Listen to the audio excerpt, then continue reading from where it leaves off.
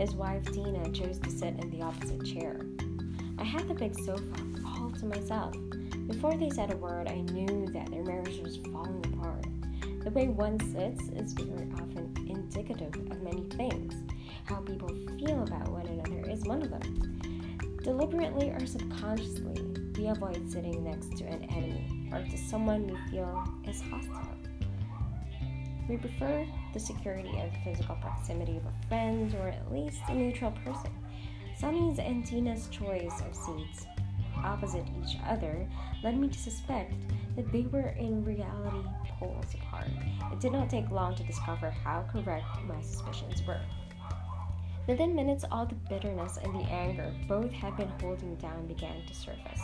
I sat back, asked a few pointed questions, and waited for the expected detonations. They were not long in coming. Like two warring armies, they had artillery at their command. It was a pitiful sight.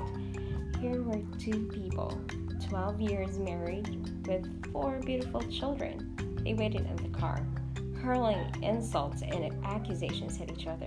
They used their words recklessly, heedless of the hurt they caused. I could tell that this was not just one of those bitter arguments married people are wont to have.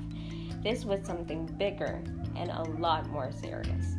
Both of them revealed an attitude, a consistent frame of mind and heart that left little room for that most important ingredient in marriage: love.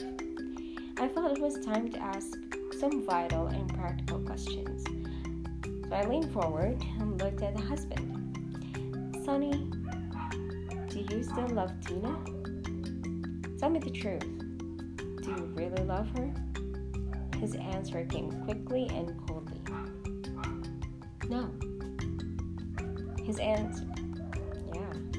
What about you, Tina? Do you still love your husband? I don't know, Bob, she replied misty-eyed. When a woman says she doesn't know, that could mean almost anything. But one thing is sure, she doesn't love him the way she used to. When I asked them if they wished to separate, they both said no. They did not want that for the sake of the children.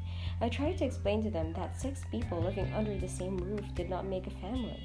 I told them that kids are not stupid. They can sense bitterness and hostility.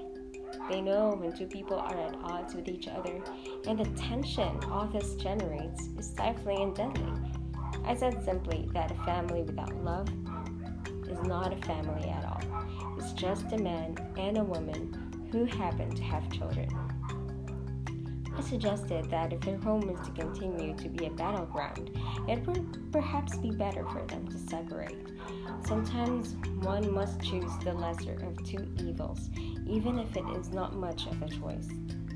Unless 2 people can rekindle the fire of love that burned with them once upon a time, they and those close to them are in for a miserable existence. They both feel trapped by circumstances.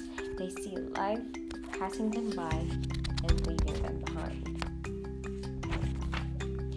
And at times there is even some resentment of the children who happen to be the only bond chaining them together in a frustrated existence.